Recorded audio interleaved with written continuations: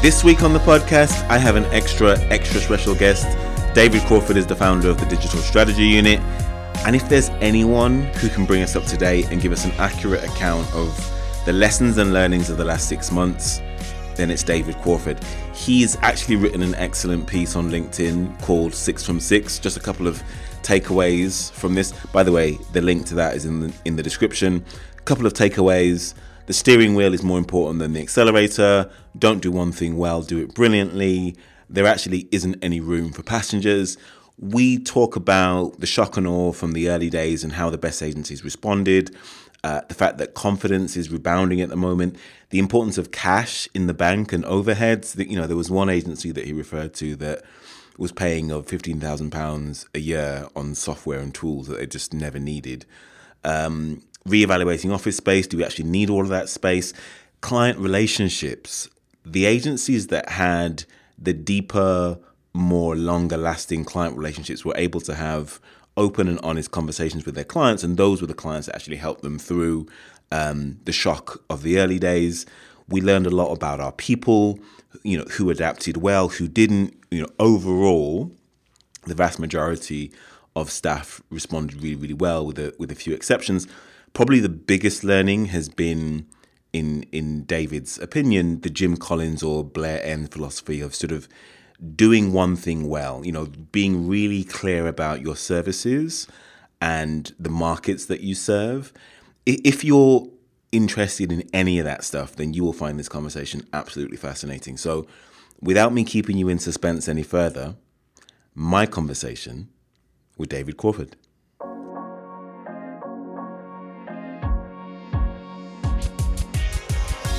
My special guest this week is David Crawford. He is the founder of the Digital Strategy Unit. His purpose is a clear and simple one: to help great agencies become great businesses. In doing this, he helps agencies with strategic, commercial, and operational development to enable them to grow in a way that suits the founders and rewards them for both their skill and their effort. He comes to us with over 25 years of experience from agencies like McCann Erickson, BJL, and 26, to name a few. He's also worked on accounts such as Harley-Davidson, HSBC, Disney, and Procter & Gamble. David Crawford, welcome back to Agency Deal Masters. Hi, Nathan. Thanks to be here again. Great to speak and great to catch up. And thanks for inviting me along once more. Definitely. From our early days, for our first podcast, I think you were number 8 or number 9, something like that. 10, and 10 in one respect. But I had absolutely no idea what I was doing at that time, David. And I know a little bit more now. So I'm a little bit less nervous and intimidated by the people that I'm speaking to. But thanks for being back on the show. Well, you did a great job then. And in fairness, on all the other and so many of the other episodes that you've created, you've done a great job too. So you're becoming a master, that's for sure. And I can absolutely assure you there's nothing to be intimidated about speaking to me. That's one thing I can guarantee for 30, 40 minutes. Thank you. I'll pay you later. The check is in the post. So this is the second time that you've been on the show, as you said. And since we spoke, there's been a certain global pandemic that's changed everyone's plans for 2020.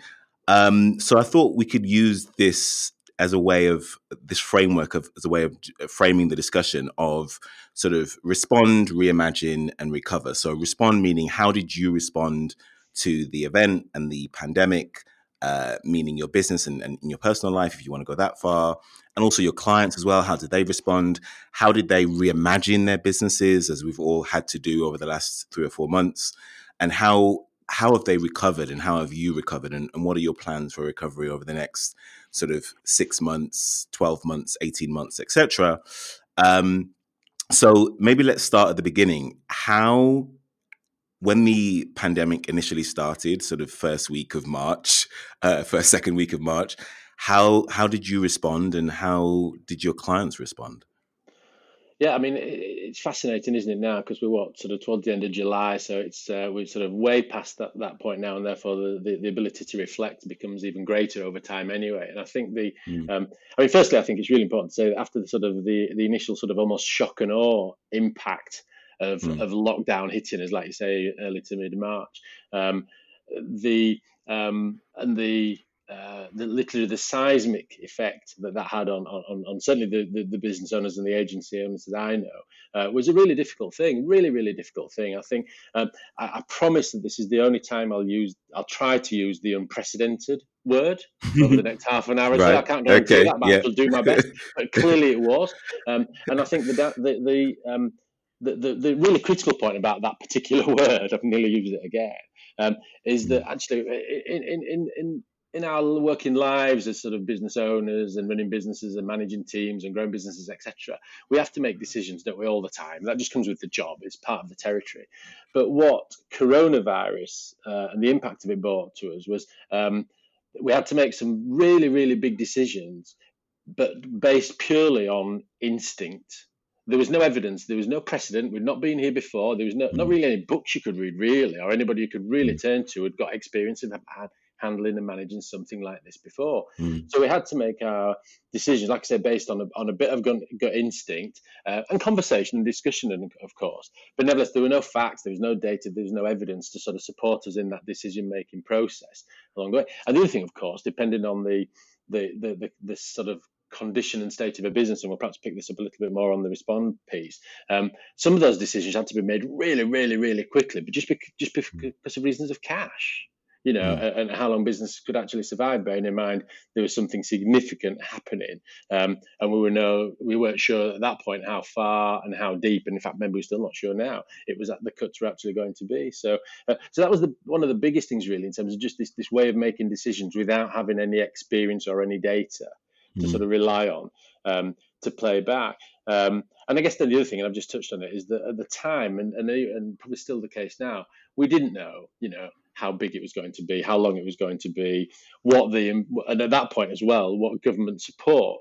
there was going to be, etc., etc. So again, there's been an element of it. It's been a moving feast along the way. Clearly, things have become clearer. They're not clear yet, but they've certainly become clearer. And certainly things like the government sort of furloughing support scheme and other support schemes have put in place have been a tremendous support to certainly to the agency world and obviously to the wider economy as well. So I think that's probably the biggest thing in terms of the biggest reflection in terms of that the toughness of having to sort of make some decisions with so little information and so little foresight in terms of what the next few weeks and at that point even the next few months were going to look like. I think and then I think the other thing that there is a reflection from my side on the work that I do, because as you said in the introduction, this is all I do. I sort of work and advise and support a non-exec in the agency space. And I would say this wouldn't have, but actually the benefit of having an external experienced brain and point of view to help some of those discussions. And again, if you spoke to some of my clients, I'm sure they'd say it was really useful at the time. Somebody who's not down in the detail, doesn't know all the people, and can actually just take a broader, pure business perspective on some of the decisions that need making, just to sort of bring an extra dimension into the mix. Really fascinating. No, you're right. It was a very scary time.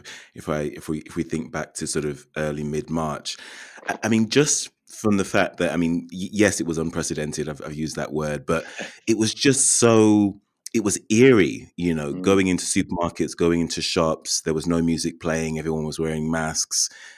People were avoiding each other, no cars on the road. There was sort of, the only cars that I heard on the road were ambulances, which was super scary. I could hear ambulances in the background, and it felt like the end of the world. I was in a sort of a horror movie or some sort of disaster movie. And things have changed pretty significantly from then. Obviously, we don't know, what the future looks like, but I get the sense that people are feeling a little bit more optimistic with the way that things are right now. What's your sense? Yeah, I think I would agree with that. I would also, just to sort of touch on the point you made a few seconds ago, that level of optimism is higher than it was then. But let's not forget, it was pretty damn low at that point, wasn't it? Because it was like I said, shock and awe is probably no bad way of describing the immediate impact of it. And a lot of people's confidence completely disappeared in terms of, oh shit, what are we going to do? Where are we? What we're going to do? What are our clients going to do? Just as importantly, and what does sometimes the next month, never mind the next 3, 6, or 12 months, but what does the next month look like?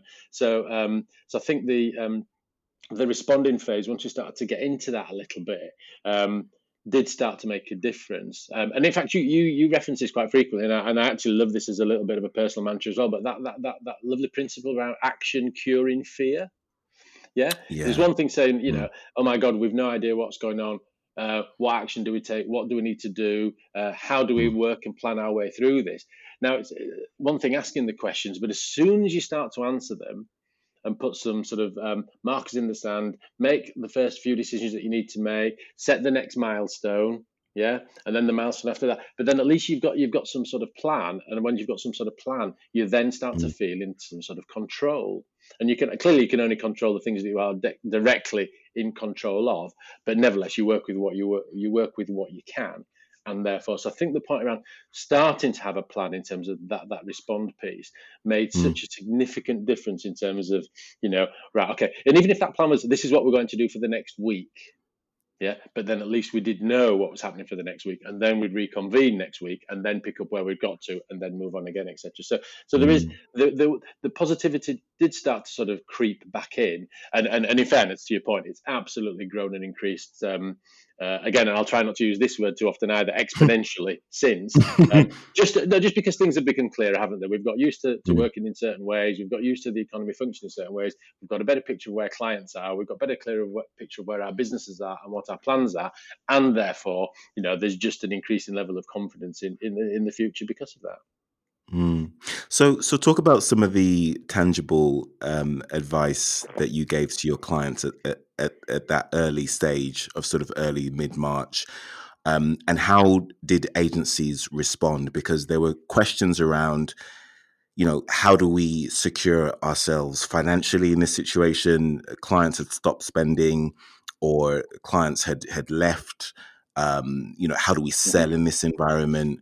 How do we reassure our employees? I mean, there was the whole thing of moving employees to remote working environments and then getting them set Yeah, up on Zoom and all the technical infrastructure that's needed to sort of work remotely. yeah. So there were lots of questions that agencies had at that time. What were some of the tangible bits of advice and consulting that you offered your clients that actually, um, was that were really useful at the time?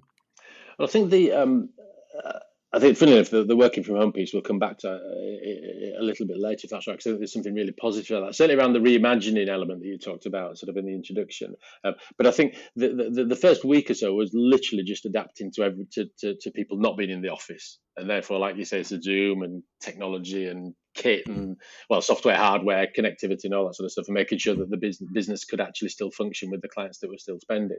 Uh, and that understandably so was the priority straight away. So in terms of my input, there was very little support I could give around that first and foremost. But once that was running as well as it could, bearing in mind it was a brand new way of working for so many businesses. I think in fairness, this is not necessarily a positive input from my side, but arguably a positive impact of the coronavirus itself was that it forced agency owners and directors to actually look properly at their business. And I mean really properly, Nathan. I don't just mean sort of a sense check once a month in a board meeting in terms of, yeah, we've hit target, I know we haven't, what we're going to do next month, but genuinely look at how the business has been performing. And we talked a lot about that. Unfortunately, there's still plenty of agency businesses out there that I would class as marginal businesses, and i.e. that Okay. probably means making a little bit of breaking even or making a little bit of money. Now, in some respects, Mm. that's not criticism, or in fact, it's not criticism at all. In some respects, that can be deliberate in terms of rapid reinvestment for growth, if you like, in that respect. But Hmm. the downside to that marginality is that what there isn't is much cash in the bank. And if there isn't much cash in the bank, then clearly, if you got sort of 2 or 3 months or less than that, even runway in terms of how much you can afford to carry on keeping the business functioning in its current guise, then clearly that puts some very, very immediate pressure on making some decisions to cut costs. And if you're a less marginal business and you have been more profitable and you've been actually keeping some decent amounts of money in the bank, so if you have got 3 to 6 months cash in the bank, clearly Mm. it just takes the immediate pressure off. Yeah, Sure. to make some of those decisions. So I think the first thing was, it was clear that some of the clients that perhaps needed some immediate support around some very, very quick decisions, yeah, we did and we got involved in. And that was my point, I guess, earlier around sort of the benefit of having sort of an external, impartial, experienced sort of brain in the virtual room, in the Zoom, if you like, in some respect, to sort of challenge and ask the right questions along the way was really valid. But I think there's a big learning there, I think, moving forward, is that I suspect that many agency owners will keep their hands much tighter on the wheel moving forward, because of what they've learned around the impact of coronavirus hitting in mid-March and into April. Just in terms of that thing around thinking about being on the business, not just in the business. And I think then that manifests itself in a number of other places. Cash we've spoken about, cash in the bank is one, but I think then there's an immediate look at overheads, and the costs in the business, and of course people was the first part of that, just because they are always the biggest single cost, the in the significant agency. overhead. 50-60% of the overhead, if not sometimes a little bit more, is people based. So what are the options there? And clearly, as I said, the government furloughing scheme was a tremendous piece of support. In the context of not having to make redundancies, and there's no doubt that there would, in the agency world, there have been many redundancies, but for the furloughing scheme. So credit to sort of Rishi Sunak, if you like, in some respects, for that sort of level of support. And we'll see how that starts to impact as it starts to tail off over the next 2 or 3 months. And then there was conversations clearly around office, and this is where it gets really interesting again, in terms of it's not just the cost of the office over the next 2 or 3 months when nobody was going to be in it, but actually there was a very quick realization that, oh shit, we don't need all that office space anymore. Even when things do start to return to some sort of normal, we are not going to be working in the same way that we did, because we don't actually need to. There are some really interesting learnings of this from working from home. So that's the point. And then the other thing, and this is a sort of micro piece rather than something sort of substantive from an overhead point of view, but the number of clients that I work with, that when they start to dig into the overhead costs, the number of sheer subscriptions to this magazine or that piece of software, many of which nobody had even seen the printed publication for the last 18 months or used that particular thing for 2 or 3 years. So there's some again, and I think that's my point. Shedding of dead weight. Absolutely, and that's a little bit of my point around agency owners making sure that they keep their hands more firmly on the wheel moving forward, because it's a bit like, how the hell has this been allowed to happen? Because in some cases that might be £10,000-15,000 a year's worth of stuff that they've just not used and just not needed. And that's money that if they hadn't spent, clearly would have been straight on the bottom line. That would have been profit for them, and it would have been sat in the bank, and therefore, etc. So that was again, eye-opening and fascinating and really useful, I think, in many respects. And I think clearly the client piece was in the mix there as well, Nathan, in terms of the responding. And I think there's another realization with clients that in terms of the deeper and stronger your relationship with your client, the more honest and frank a conversation could be had at the start of in mid-March when things started to hit. You got the clients that got good relationships had good conversations, and some even had clients saying, look, we'll support you as much as we can through this. We might have to cut back now on our contracted work, but we'll make that back to you later in the year. We'll commit to that as soon as things start to return to normal, etc. But the ones that and again, you guys talk about this a lot on the podcast series. But the clients that have relationships that are almost in the trusted partner status, guess what? You got much better responses and much more clarity from those guys than you did where you were talking in that sort of supplier and commodity type space. Where you could really literally be discarded from one minute to the next. So there was a sort of, again, a bit of a realization there for many agencies in terms of the importance of relationships with clients. And making sure that, I guess, you moving forward, and we can talk about this in the recover piece, but making sure that the clients that you do have moving forward are in that trusted relationship advisor sort of arena, and not just the commodified end of the market. Absolutely. Really fascinating. And I've actually got a couple of clients now that are actually working on sort of client relationship development strategies because of that very learning, which is great, isn't it? And I guess that's the whole thing about we sort of learn from all these things, don't we? And adapt, if you like, and we'll come on to that in a minute, but nevertheless. So, and then just a couple of other quick things. I think that clearly the team thing, the learning about your people in terms of how individuals responded. And actually, on the whole, I must say that with one or two very, very rare exceptions, agency staff really did step up. Yeah. adapted quick, realized what the situation meant, and got on with Yeah. the work and did great work. And actually, some, by far is this catch-all, but some even prefer the working from home Mm. thing. The Mm. focus it can give them, the fewer distractions, and also just the lack of commuting time, etc. But nevertheless, but the team thing was really have been really valuable as well. And I guess you find out who the people are that really do care and who really do Mm. fit from a cultural and values Mm. and behaviour perspective in situations like this. So that's been really interesting. And then the whole working from home thing as well, Nathan, of course, has been fascinating, hasn't it, in terms of just how that's actually how we've all adapted to that and how it can work. And therefore what the future might look like in terms of that balance between in the office and remote working. That's a really interesting point, David, because a fear for a lot of agency owners around working from home, even though they've probably toyed with the idea for a long time, is that, can I trust my employees? Can we Mm-hmm. actually do this? Will they Yeah, actually work? Will they be taking breaks and not be working? And obviously, we've all been forced to do that. So in many ways, it's answered a lot of questions that agency owners and every business owners has had to answer about their staff and their willingness to sort of give their staff that leeway yeah, to sort of work independently. And as you say, there are a few exceptions that probably haven't probably haven't gone well. But the vast majority, from what I'm hearing, have responded positively. definitely, absolutely, yeah, no question, no Really question. interesting. Let's talk about the reimagine piece then. So, how have the best agencies, or how have your clients that you've been working with, reimagined their business over this period of time? Because we've all had to do it in one way or Yeah, another. yeah, absolutely. Business model, operations, finance, marketing, HR, morale, speaking to clients, the client relationship development piece that you talked about earlier. Yeah. Talk about what some of the most interesting or remarkable uh, examples are of agencies that have reimagined their business as a result of this. I think the biggest thing, in all honesty, is if it's almost like a strategic reimagining, if you like, if that's not too many ins on the end of that word.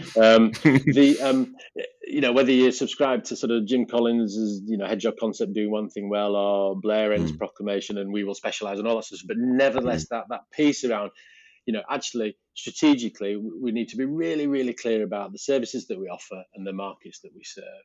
Yeah. And actually, there are so many great lessons for businesses that do sort of function that, not just agencies, but businesses that do function in that way, being successful. Yeah. And therefore, why shouldn't we be doing more of that? And I think I think that principle, if you like, of doing one thing well has just come to the fore more and has made people. And it's also, in all honesty, from a strategic perspective, it's just again with the more marginal businesses that I mentioned, it's actually made the agency owners sort of reevaluate. Hang on a minute, why are we doing this? We put all this hard work in for the last 2, 3, 4, 5 years, and actually, when the shit has hit the fan through no fault of our own, we realise we're actually not in as good a place as we should be, and it's just made them reevaluate what they've been doing for those last 2, 3, 4, 5 years, and therefore that thing, and again, it's completely the other end of the spectrum. But I'm sort of making the point to sort of dramatise it. If you say you'll do anything for everybody, mm, then there's no money in that.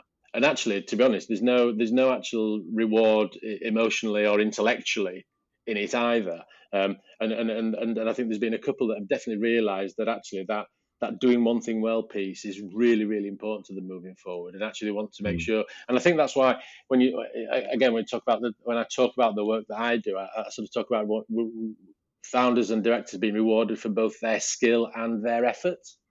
And I mm, think that's sort of just come to the fore a little bit more in terms of why they're doing it, and therefore be much more focused around, again, like I said, the services they offer and the market that they serve. So, and I think that's a mm. really really positive thing. I'm not being some sort of smart ass about this, but I think No. my experience from agency world, for sort of 25 years in it, is that the ones that are the better businesses, and certainly the ones that are most enjoyable to work in, and those two things are related. Let's not forget that for 1 second, are the ones Mm, that are pretty clear in terms of what they do and who they do it for. So that's a really mm, really good thing in terms of reimagining that. And in fairness, Nathan, reimagining might be a slightly strong word for it, but actually just a tightening of focus. Maybe sometimes it's mm, just a refocusing. And mm, realizing that actually we shouldn't be doing that bit. So let's actually mm, slowly, get rid of that bit, but let's make sure that we're really driving and chasing down this bit over here or this thing over here too. I think mm. the the other thing around reimagining is on the finance and commercial side. And again, like I say, particularly with those businesses that may be described as marginal from a performance point of view, then again, just a bit more focus on the numbers, on the commercial side of things, and on a good solid. And this sounds really boring, and I sort of apologise in advance, but it's part of it that I love.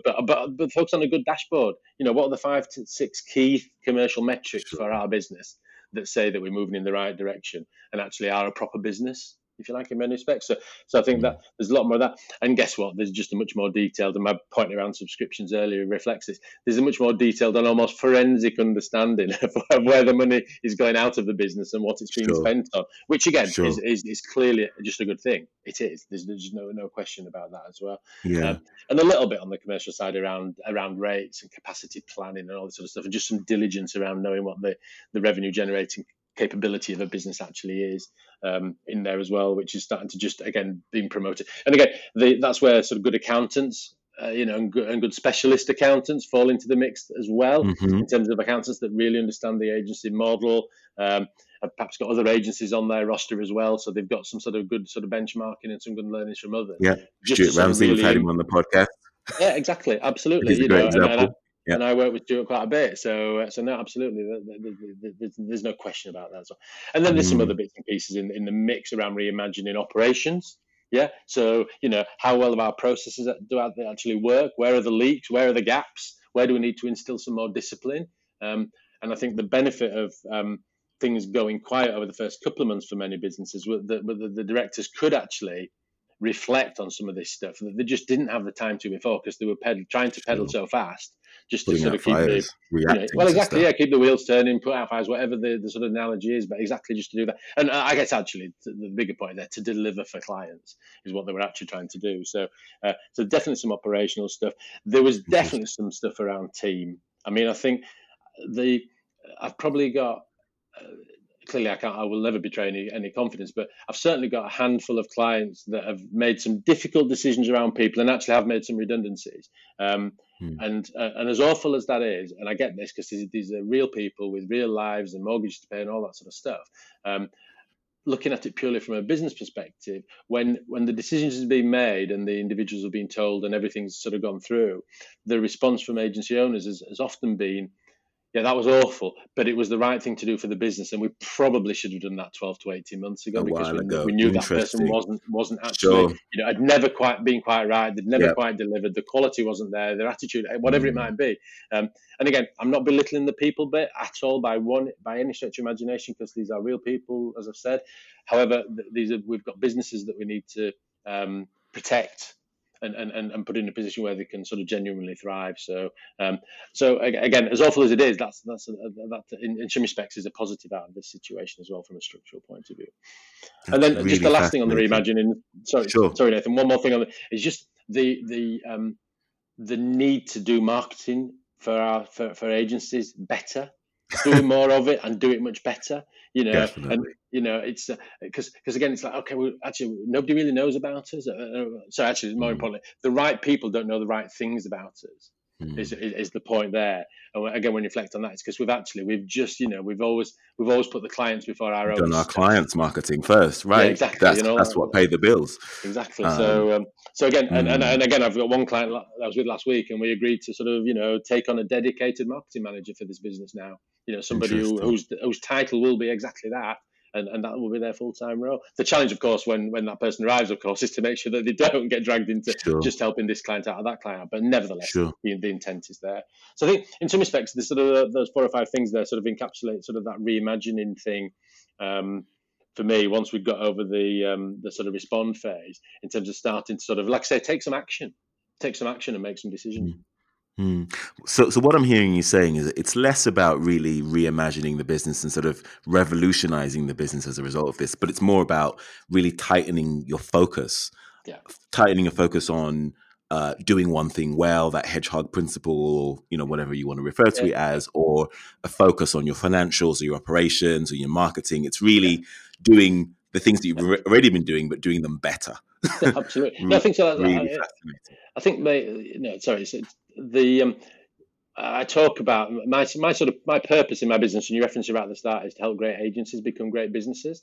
So Mm. actually, the reimagining bit, they are actually on the whole, these businesses do have a really great skill set, yeah, that is applicable and buyable from a particular part of the market. So actually, it isn't about reimagining; it is that refocus piece, really. If I was being picky and nuanced about words, which I'm not, but you know what I mean. Uh, That's the you principle. are a little bit about my reimagined title, but it's all right. I won't take it personally. Thank you, I appreciate that.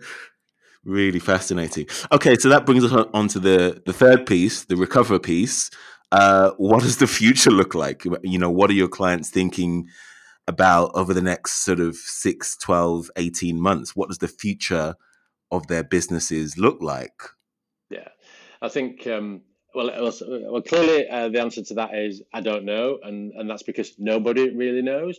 No Um, crystal ball? no crystal ball. But then again, back to the point about action curing fear. But I think as part of that sort of reimagine or refocusing piece, yeah, there is confidence in within the agencies that I know of, anyway, with the ones that I work with and ones that I don't, that actually there's a strategy there and there's a plan there. Okay, so we know who we are and what we want to do and who we want to do it for, and we've got a really good idea of how we're going to get it out to the market, and we've started some of that.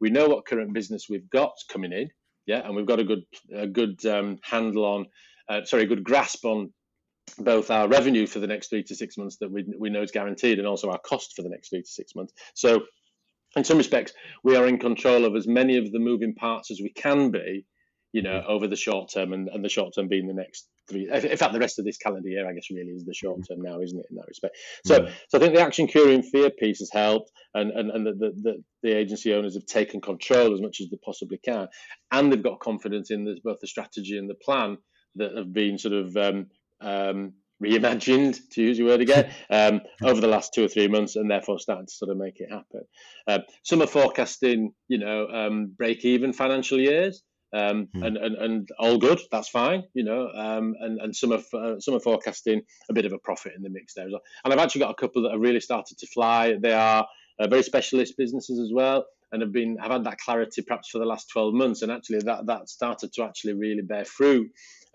over the last 3 or 4 months through the coronavirus thing. Is actually clients have been looking for new and different things, and actually just thinking a bit more strategically about the agency partners that they've got. So again, there's plenty. There's a good dose of realistic confidence out there, I think now, Nathan, in terms of attitudes towards the future. I think clearly some nervousness because again we don't know what the phasing out of the Sure. furloughing thing, how that will actually work, and will that coincide with business with clients coming back and spending, which is obviously the hope.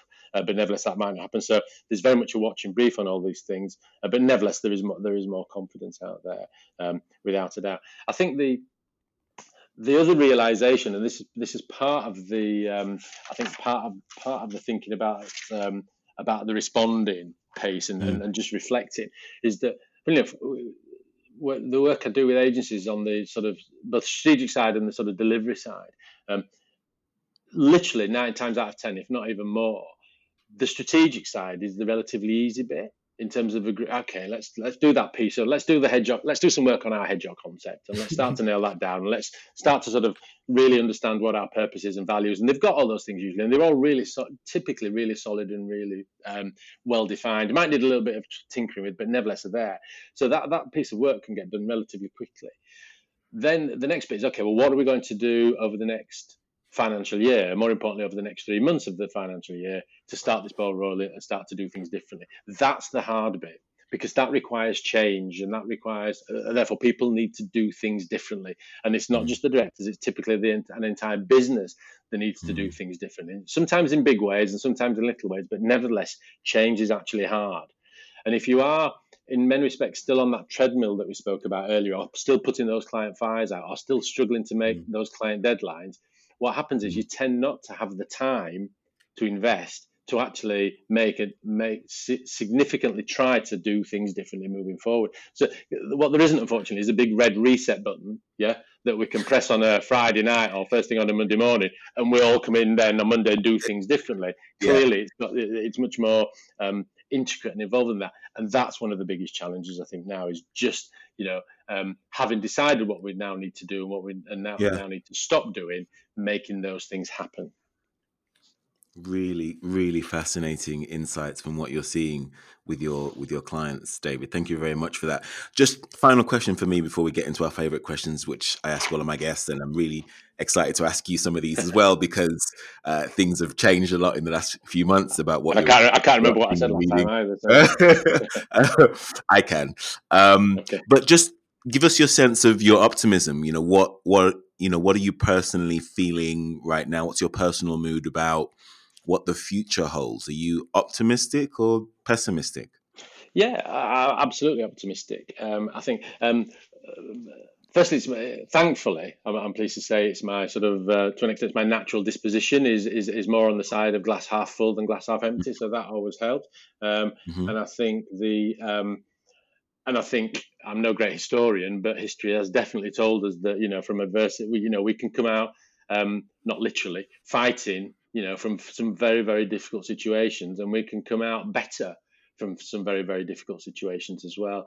I think and that's sort of at a personal, sort of almost macro level. So, and the other thing that has taken a backseat from an economic point of view, just in terms of the news, anyway, over the last 3, 4, 5 months, is the whole Brexit thing, which is obviously Sure. going to kick in early next year as well. So that's another sort of bump in the road that we're all going to have to navigate at some point. However, I think so my work is entirely with sort of independently owner managed agencies, Mm-hmm. and anything from sort of 5 to sort of 75 people, and Mm-hmm. I actually think that particular space, sort of the small to medium sized agency space, is where the opportunity is.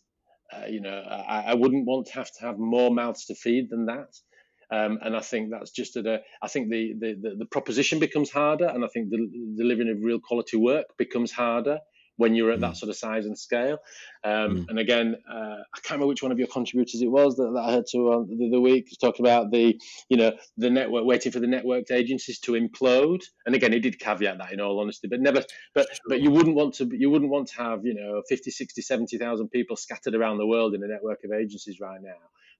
Just because of everything that's going on. And therefore, in the world that I function in, which is the complete opposite of that, I think there are tremendous opportunities. Again, back to the point around specialising. If you're really clear and you have a great sort of product and service offering in its own right, then I think that puts you in a really, and clearly there's a market for it, back to Jim Collins and his economic engine piece, but there's a Mm-hmm. market for it, then I think that puts you in a really, really strong place. So I am optimistic. I am genuinely optimistic. And I think that the creative world, and we've got a great reputation in this country for our sort of for the creative sector, really, really broadly, not just from a marketing and communications perspective.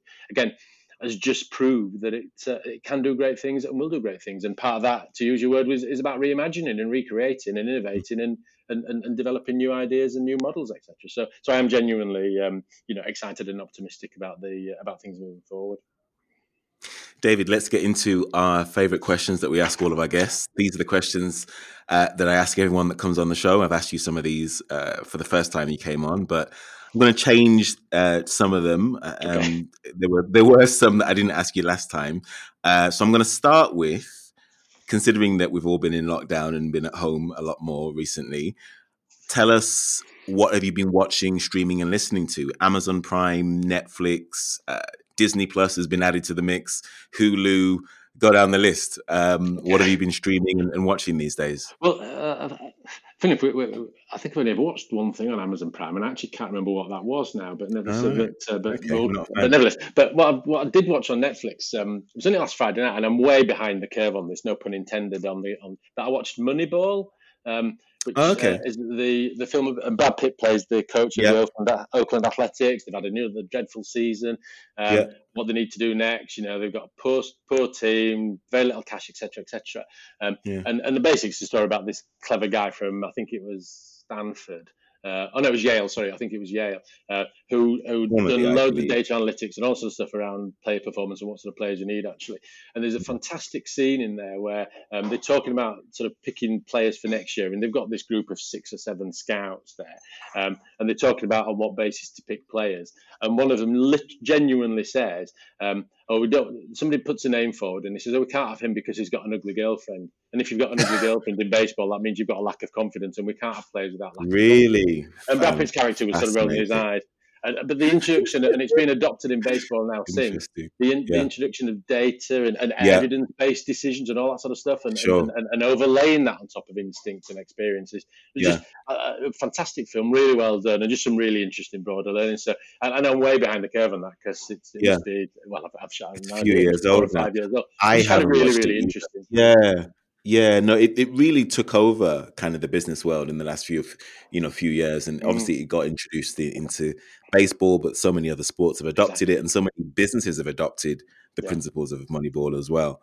Yeah. Super. I need to go back and watch that. It's a good film, and Anything? as well, it's very entertaining. It's a good film to watch too. It's really Is good. it So yeah. really interesting? Oh, I'm a big fan of Brad Pitt anyway, so yeah, things that he's generally in, I generally like. Anything else you can mention, or should we talk about the books question?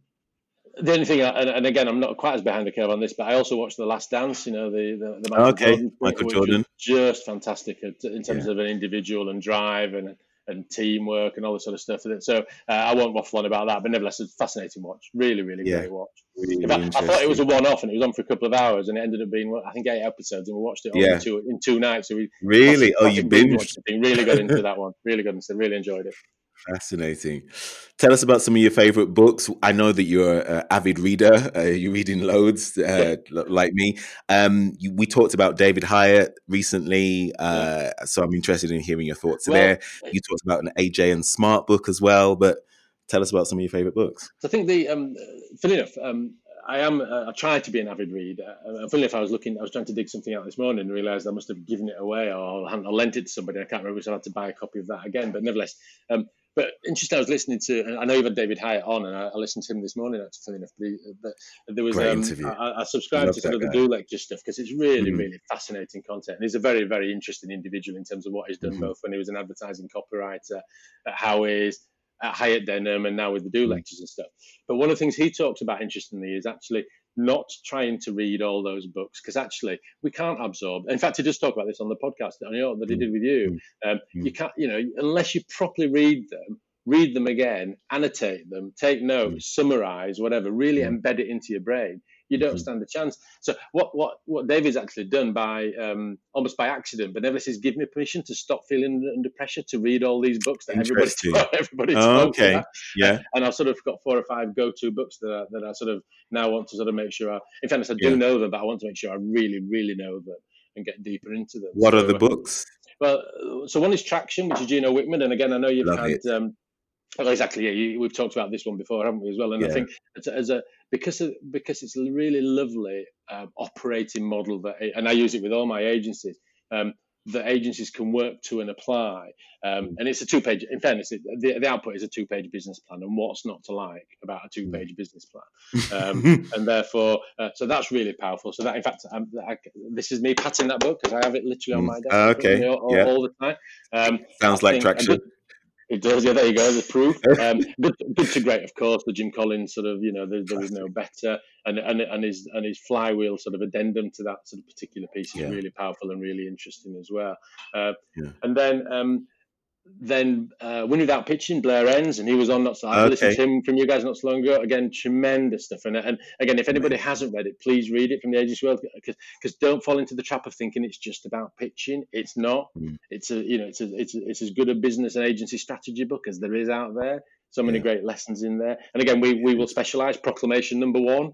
And all that sort of stuff is really, really sort of, a really great lesson. And so many people are saying that. And then the AJ and Smart thing, and again, we've spoken about this before, haven't we, sort of offline, if you like. But they produce some great content. And one of the things I do is I facilitate quite a lot of sort of workshops in various guises, a lot of them strategy, but not all strategy workshops. And AJ and Smart are sort of becoming world renowned in terms of the work they do in this space and around a number of other things. But they publish some really interesting and really snackable and digestible, and that works for me because I've got a very little brain. Content around how to be a great facilitator and how to be a great workshopper. And again, I've got that one here in front of me as well. So that's the Workshopper Playbook. And anybody that's especially bearing in mind now we need to workshop in a remote way these days. Just really useful in terms of sharpening your own skills and making sure you're sort of thinking and functioning and operating in the right sort of way in that sort of environment. So there are just a couple of things there. But like I say, thanks to David Hyatt for sort of giving me permission not to have to read the hundreds of books that I've got piled up. somewhere in the spare room. He's giving you permission. Last question on this. Which book has been most influential to the way that you think about your own profession? I think I would have to go back to Traction. Interesting. So you touched on it. So I did sort of work in agencies for 25 years. Okay, so I've seen quite a bit, if you like. By no means seen it all, but nevertheless I've seen quite a bit, and I've worked in the big sort of global networks as well as the smaller independent places. And what Traction gave me, as I've touched on, was a model within which to sort of wrap up everything that I'd learned, and to contextualize it and frame it and put it into a 2-page plan, if you like, both for my own business in terms of what I'm doing now, but more importantly for my clients. So I would absolutely, because I think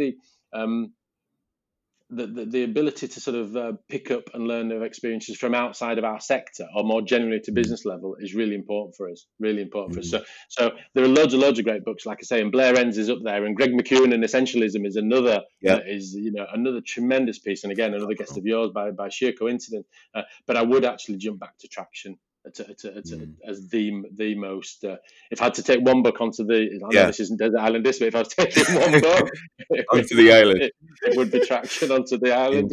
No use whatsoever, of course, but nevertheless. It wouldn't really be helpful to get you off the island at all. So. But it'll help you build a business. Certainly, the people component wouldn't be much use. Tell us something we don't know about David Crawford. Oh, crikey.